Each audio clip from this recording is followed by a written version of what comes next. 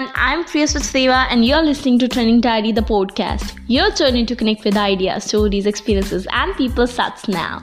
Today, I'm joined with Shalini Goyal, who's a climate change visionary. Shalini has been actively working in sustainability and developed a zero waste program which helps entities to reduce their carbon footprints. Her Project Zero made headlines when it was awarded by Uttarakhand state government. As an active social worker, she has won several awards that add to her laurels. She has been recognized and awarded by Social Founder London, Global Goodwill Ambassador the US, and ECUNR India. Currently, working as an advisor in sustainability and circular economy, she is chairing the International Council for Circular Economy. As an active speaker, Shalini takes up initiatives in promoting educational opportunities, leadership development, entrepreneurship, and empowerment of youth and women. She's a mentor to 7 women-led enterprises. Also, her first book happens to be the first book on circular economy in India. Quite excited to have Shalini on the show. Tune in.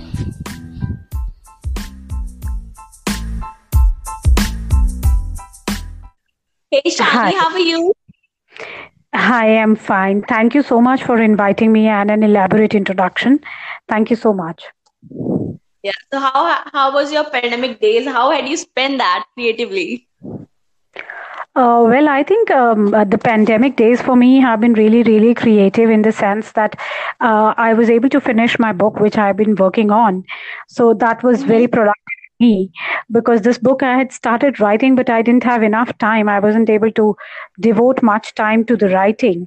But during the pandemic, I actually utilized that time and was able to finish the book. And the book is now under publication, and I'm expecting that the book to be released very soon now.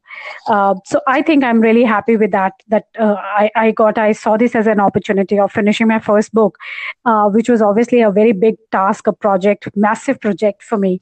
And at the same time, I had a company which I was supposed to form. Again, the work had taken a backseat, but with the pandemic, I think I was also able to focus on that.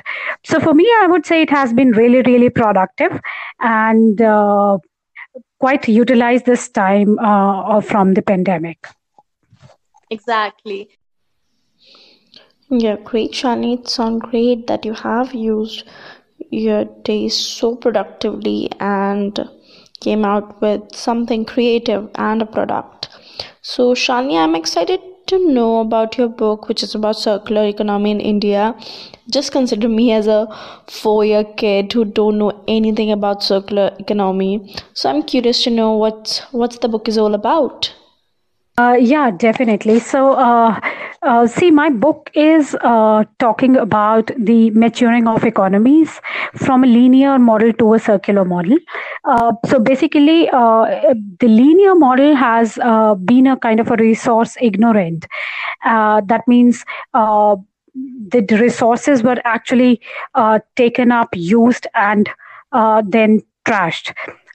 So the resource ignorant society where it led to a kind of a society where which led to a lot of landfills, and thus it needs a replacement by a new concept that could be actually not a kind of wastage model, but resource multiplier for countries, especially for India, where the recycling rates are 1/3 to that of the global average. So our resources needs to be put to an optimum utilization to restore, if we need to restore the planet's harmony. And so I picked up several sectors outlining how each could become sustainable through a loop-based approach. I have included a lot of case studies, infographics, and diagrams to make it understandable for the reader. Circular economy has, I would say, kind of a tradition, or maybe let's say a kind of a habit that was imbibed in the Indian culture right from the beginning. But because of the massive commercialization and globalization, these habits, the traditional habits, are dying fast. So the idea also is to line up a lot of traditional Indian practices that were actually circular in nature. So I recommend that this book is read by people who want to know how India has been circular in past and how certain practices could be associated as circular in nature going forward. Our audits, we worked with a travel agency. This travel agency would take very small groups of 10 people to offbeat destinations. And we suggested very minor changes to them. And one of the changes I'm very happy to share is about carrying their own bottles. So, what we did was we asked their customers to bring in their own bottles during the journey. And there were designated refill points from where they could refill it as well. We also did ask the homestay people not to provide any plastic bottles, but to just use either jugs which could be refilled, or the customers' bottles could be refilled by the hotel itself. So just by doing that, we were able to avoid around 20 to 22 bottles on a daily basis. So that kind of plastic, especially to these offbeat destinations, especially to the tourist places, plays an extremely important role. If just one small group was able to reduce that number, and if this trip was meant for, say, 7 days, then you can imagine the number of bottles that we saved. Similarly, the use of tissue papers was replaced with cloth napkins that could be washed and reused. These little things do matter, and these little things also pile up to make huge landfill. So individual there, and the change in the perception of individual is the most important thing, I would say. And so when we work on audits, when we work on net zero emissions, I think it starts with an individual. So right that yes, I guess you said it so right that probably I, when as an individual, can't be very sustainable with all my practices, but I can get conscious about little things which can came up with the huge changes. So somewhere we as an individual have a really important role to play, I guess. Yeah. You have also worked with a lot of underprivileged and marginalized women in rural areas. So I'm just excited if there is any story that stuck with you, or I should say that even promote you, or even give you more motivation to work for these underprivileged people. Well, Priya, when you work with these underprivileged women, every day is a story. But since you're asking to narrate one, I would say I would talk about one particular which actually has stuck with me for a very long time, and every time I think of it, I think the most privileged people in the world do not really consider the kind of fortunate they are. So when you work with these underprivileged women, you really understand the kind of pain, the kind of problems they are facing, which we never would have thought. So this is on one of the projects when I was working with some hotels in Uttarakhand, and we were actually working with these hotels to turn them green. So this is another one of our project which we work on.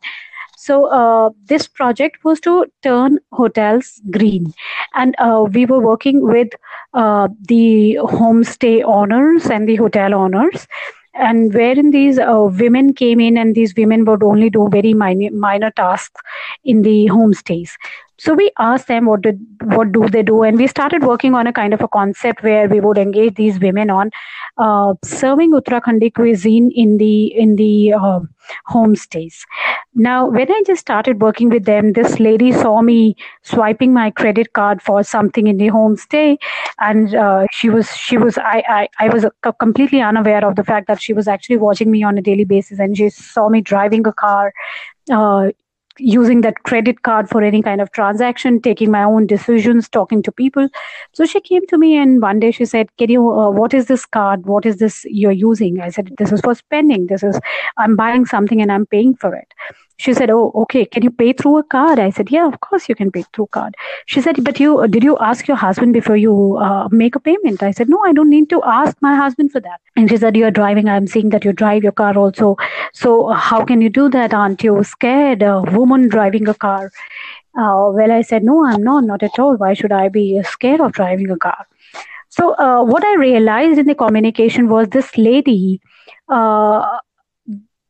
for her, spending on her own was a kind of privilege. driving a car for her was a privilege. We in cities never even realize that spending on our own is a kind of liberty we are enjoying. And at the same time, there are many women who, or maybe even other people who don't have that kind of liberty to be independent. And that was the day I really thought and I thanked for having that kind of independence, which I would have really taken for granted.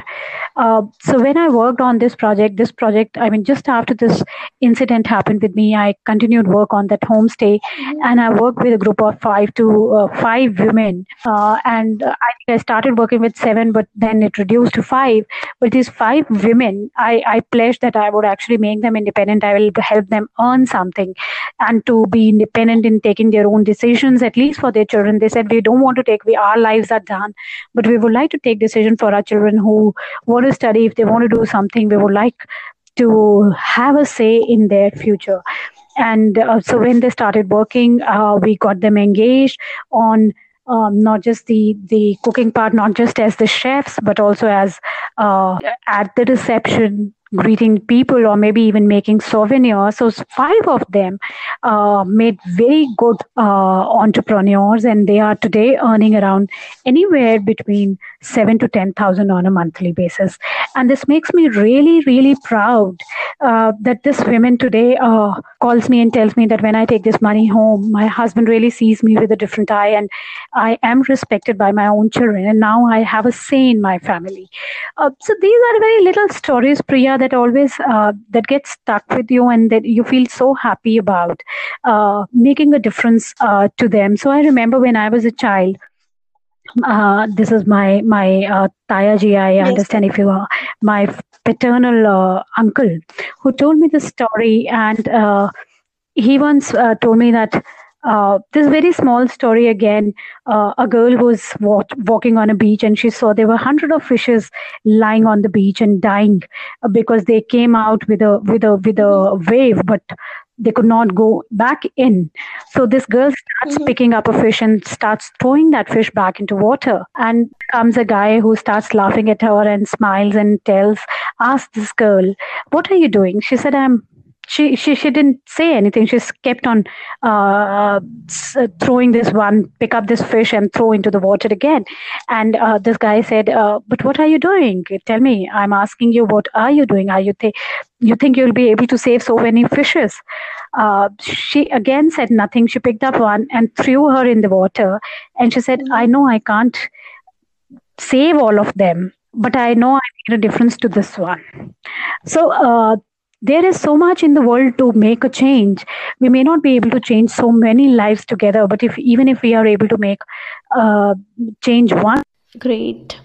Shani, that's the beauty of being independent.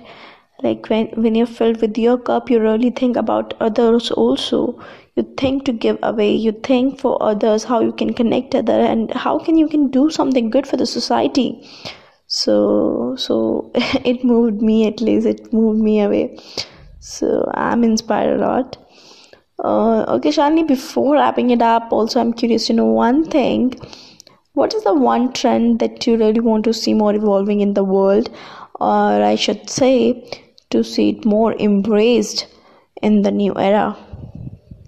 So, Priya, I have been working very diligently towards making our surroundings, India, as a cleaner and a greener nation.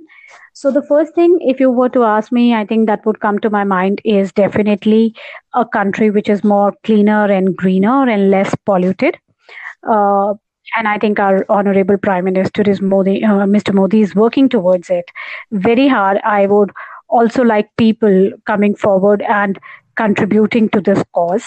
But one thing I would definitely like to add, especially after the pandemic, is the equal distribution of resources among rich and poor.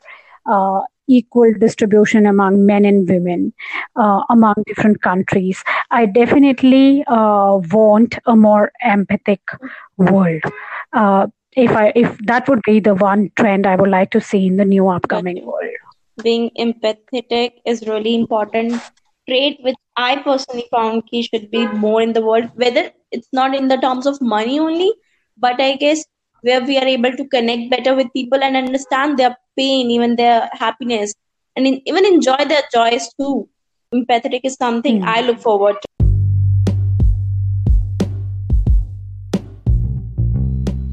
Thank you again, Shani, for coming on the show. It was lovely having you. Thank you for your wonderful insights. And you beautiful people, I hope you get some value today. If you have any ideas or story to share, you can DM us at the Instagram page of Trending Diary. Also, you can follow us on Spotify and other platforms. If you are interested to read some interesting blogs, you can also search us at the trendingdiary.com. And I see you in the next episode soon. Till then, stay tuned. God bless us all.